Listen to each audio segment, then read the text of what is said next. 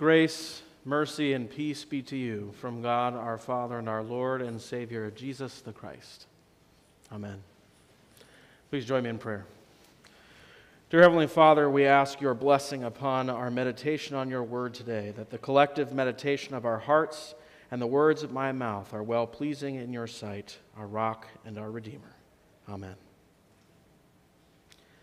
What is the biggest debt you owe? For most of us, it's probably a house, maybe. If we're just thinking in terms of finances, that is. But you can owe things besides money. And maybe for you, you can think of a debt that you owe, a large debt that isn't money, but is bigger to you than money. Maybe it was the sacrifice a friend or a family member made for you in order to be well. I know of somebody who was a pastor. He was a vicar at our home congregation when I was in high school, and a few years back he gave one of his kidneys to one of his parishioners because he was a donor match. Quite the debt. Or maybe it was somebody who made a sacrifice for your future. Paid for your college or gave you an opportunity to succeed that you otherwise wouldn't have had. Or maybe you were the benefit of adoption into a loving family. But family is a great image here because that helps us understand that even before we get to the debt that we owe God, nearly all of us have a debt that we can relate to what Jesus is talking about here today. And that's a debt to our parents. Well, I promised the kids some numbers here. So right now, this is the average cost of raising a child from 0 to 18. $233,610. How many of you guys have paid your parents back yet? But even more so, the sacrifice of a parent is they sacrifice their own lives, energy, time. Maybe they won't take as nice of vacations because they have children. Maybe they take a career deviation or miss a job opportunity to raise their children. We owe our parents a lot. And most of us haven't paid that debt back. Well, maybe it's not that simple.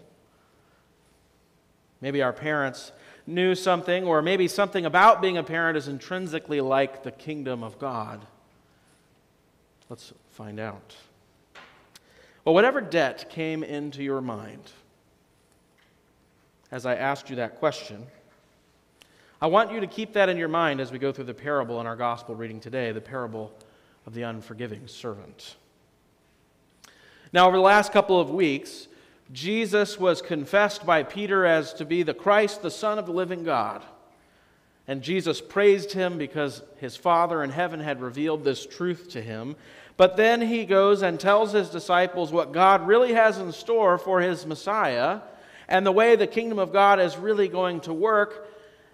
And it's misunderstanding after misunderstanding after misunderstanding with the disciples. And poor Peter, before you pile on Peter too much, Peter is often just the spokesperson for the 12. It's not as if the 11 over here understood what Jesus said and Peter is uniquely ignorant. None of the disciples understand what Jesus is telling them.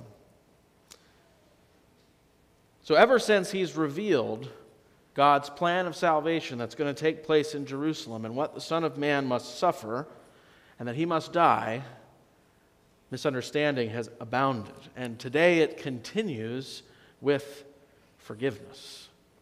The disciples don't understand the nature of the forgiveness that God is bringing into the world through his Son, Jesus. And you know what? We don't either. Our parable is prompted by a bad question. Those seem to be abounding lately. Last week, the disciples were arguing like children, and then they came to Jesus and said, Jesus, who is going to be the greatest? You can almost see Jesus shaking his head. And here again, Peter asks a bad question. Lord, how often will my brother sin against me and I forgive him? Let me translate that for you into a way that you might ask that question. How many times do I have to forgive this person? And if you think that question through, what is it you're really asking? Well, this is one of those questions about what can I get away with? What's the minimum amount I can do in order to be acceptable? And you can imagine Peter is really hoping for an answer that's not too much higher than 7. But these types of questions abound in church even today. I hear them all the time about different subjects. You can make any subject a question like this. One of the most common ones is about baptism. Do I really need to be baptized? What if I genuinely believe in Jesus? I don't need baptism then, do I? Because the Bible says it's belief in Jesus that saves. To which the proper response is, while technically true, it's a bad question. You should be more concerned with what God is asking you to do. And he says, get baptized. So you should get baptized. And that's really Peter's mistake here. It should be him asking a question about what God wants him to do, not what can I get away with doing. But we're like that too, aren't we? Think of somebody who's wronged you over and over and over again. Our mind almost naturally goes to the same place as Peter's. How many times? How many times must I endure this sin against me and forgive it? Well, Peter's sorry to find out that Jesus' response is not a small number. Jesus responds by saying, I do not say to you 7 times, but 70 times 7. Now, some of you math people out there might be like, got it, 490 times. Thank you, Jesus. Brother, you're at 476. You've only got 14 more to go before we're done. Now, clearly, that isn't what Jesus means. Jesus uses a big number, a number that really nobody's going to keep track of, because that's not the point of forgiveness. Forgiveness doesn't keep tallies, by definition. And then he further explains what he means by giving this number by going into the parable. The parable of the unforgiving servant. And I have to say, this is one of those words of God that has stuck in my head a lot of my life.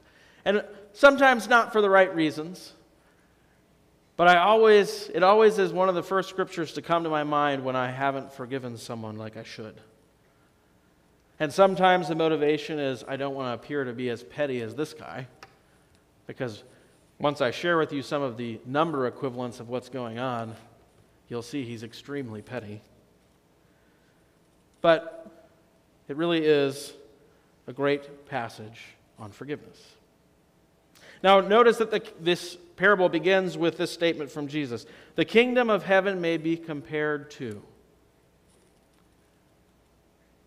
As I mentioned to the children, I think when Jesus talks about forgiveness, we think of our own internal disposition. That this is something I should be doing. And that's true. But that's not all of what Jesus is saying here. The radical nature of the forgiveness that is being brought into the world by Jesus is far greater than what exists inside you when you become a believer in Jesus.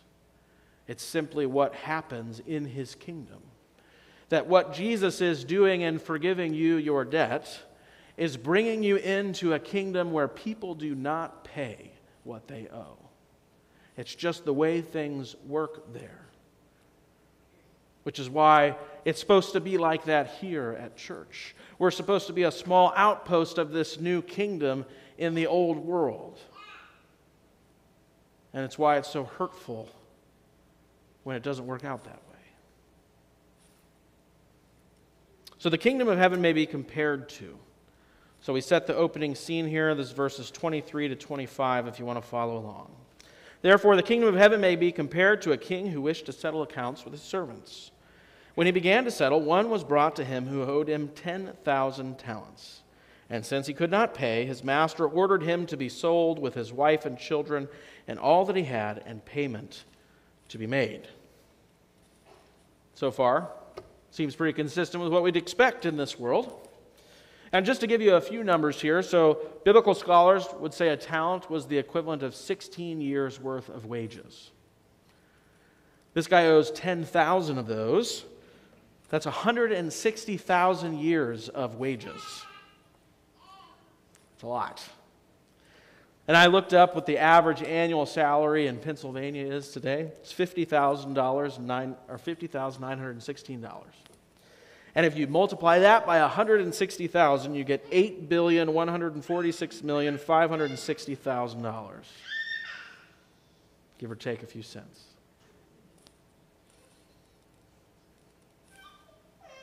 That's a lot. Jesus chose this number because he wanted you to know that the debt that's owed to the king can't be paid. Not if you had 100 lifetimes. Which makes it even more funny what the servant says in response to what the king tells him. He doesn't say, "Forgive me the debt." What does he say? He says in verse 26, "The servant fell on his knees imploring him, 'Have patience with me and I will pay you everything.'" The king knows he's not going to see that money. But again, the kingdom of heaven may be compared to, tells us that this is a place where people don't pay what they owe. So after he pleads, even though he doesn't really know what to ask for, verse 27, "And out of pity for him, the master of that servant released him and forgave him the debt." So we have an impossible debt that can't be repaid. And the servant, even in his pleading, doesn't even ask for the right thing. He's still under the illusion that somehow he can pay this back if just given enough time. And yet the master gives him not what he's owed. The master's not fair. Although usually when we say that, we're referring in the other direction. Because nobody complains when it's unfair in your favor. But he's forgiven the debt. This is what the kingdom of heaven is like. It's a place where debts, even impossibly great ones that can never be repaid, are not paid by those who deserve to pay them. Instead, they are forgiven. At most, you could think the greatest mercy offered in this old kingdom would be a granting of the servant's actual request. Okay, I'll give you forever to work off this debt. But the king goes even further in his grace and releases him and forgives the debt.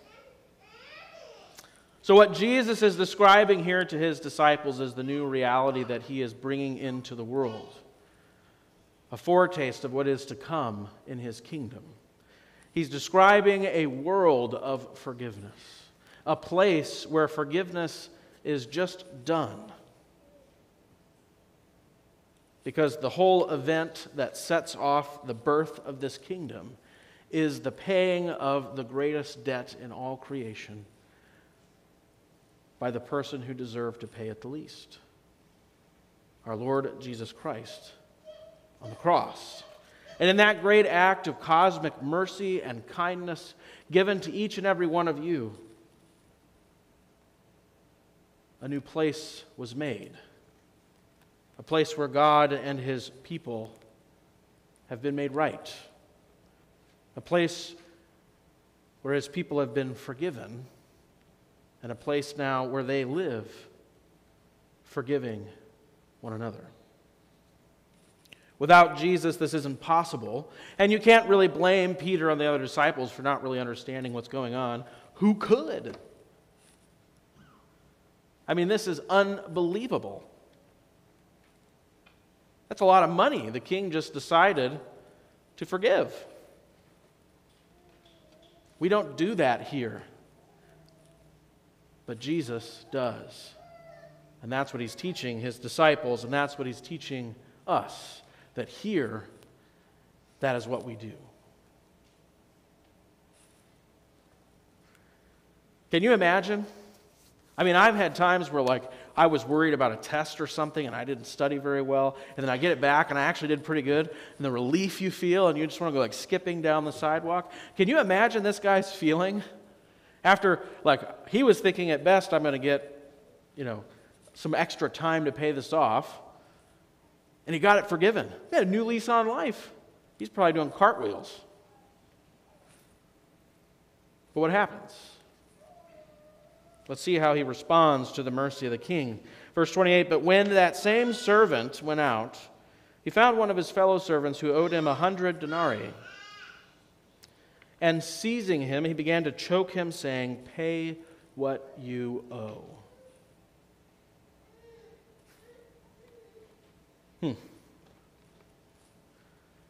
Just for a little context, the denarii is a day's wage. So he was just forgiven 160,000 years of wages, and he couldn't forgive someone else for less than a year. He wants to go back to the other kingdom now. The kingdom where people pay what they're owed.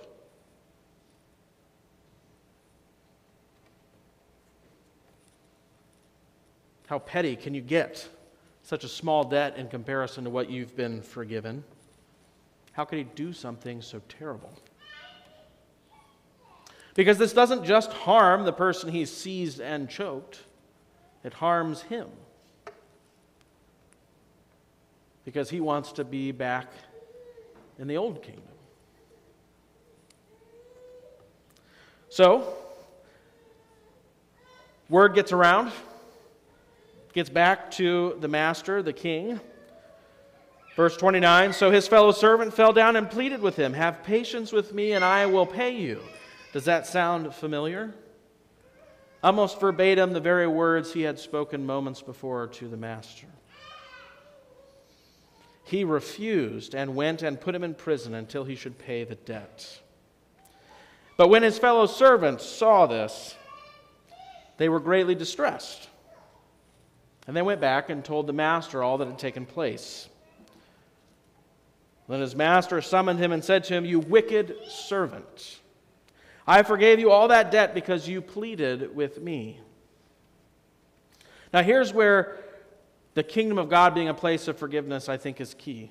Because if forgiveness is just an internal disposition, there's no explanation for why the king is rescinding his forgiveness. Because in fact, that's not actually what he's doing. He's merely granting the will of the wicked servant to be done. The wicked servant wanted the benefits of living in the kingdom of heaven, but didn't actually want to be there. He wanted to go back to the old kingdom. And so the master says, if you want to go live in a place where people pay what they owe, I'll take you there. I forgave you all that debt because you pleaded with me. And should not you have had mercy on your fellow servant as I had mercy on you? And in anger his master delivered him to the jailers until he should pay all his debt. One of my favorite quotes from C.S. Lewis, he says that the gates of hell are closed from the inside. And that if you get to heaven, it's thy will be done. And if you go to hell, it is God saying to you, thy will be done. That you're the place where you wanted to be. You wanted to be in the place where people paid what they owe. At least when it came to getting what was yours. And Jesus is telling his disciples, that's not what happens in the kingdom of heaven. It's not what happens in my kingdom. In my kingdom, people don't pay what they owe. Which is great news. Because do you know who you are in the story? You're the unforgiving servant. Standing in front of the king with a hopeless debt. And according to the law, what waits you is being sold and imprisoned and tormented for the rest of eternity in payment of that debt. But dear friends in Christ, this isn't the kingdom of the old world anymore. It is a new kingdom in Jesus. And here people don't pay what they're owed. Jesus took that fate in your place. So that as you gather here each Sunday and plead mercy before God for your sins, that hopeless debt is forgiven. Your chains are gone, as we sang moments before. They've been removed by the King himself. And Jesus closes with this.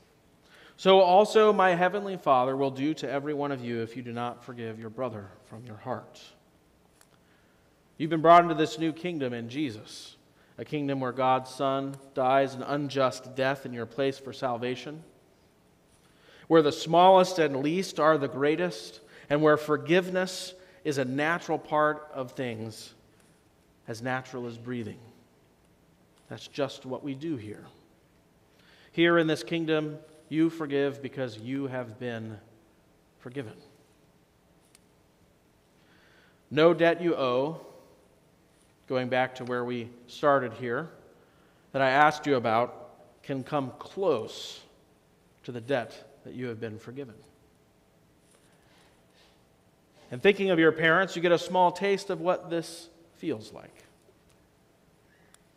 Things haven't been corrupted by sin to such a degree that now parents keep tallies and then they require you to pay back to them everything you owe them once you hit 18. There's a reason for that. That's not the way God intends things to work. He's just making that more full and free in Jesus. Instead, you receive forgiveness. A grace that's both unearned and one you didn't even know to ask for, yet given just the same. So today, Jesus speaks of a great joy and a great calling for us. That joy is the reality that I will affirm again to you today. You have been forgiven all of your sins in the name of the Father, the Son, and the Holy Spirit. You now live in this new kingdom where people, including you, don't pay what you owe. For the King has shown you mercy in Jesus. And the calling that He's placed upon you, you're in. It isn't to get you in. It's just now what you do. You show that same grace and love that you received from the King to all of those whom you call brother and sister in Christ. So that that joy, that freedom may abound. In the name of Jesus. Amen. May the peace of God, given in the forgiveness of your debt, guard your hearts and minds in Christ Jesus until He comes again and we're fully in His kingdom forever. Amen.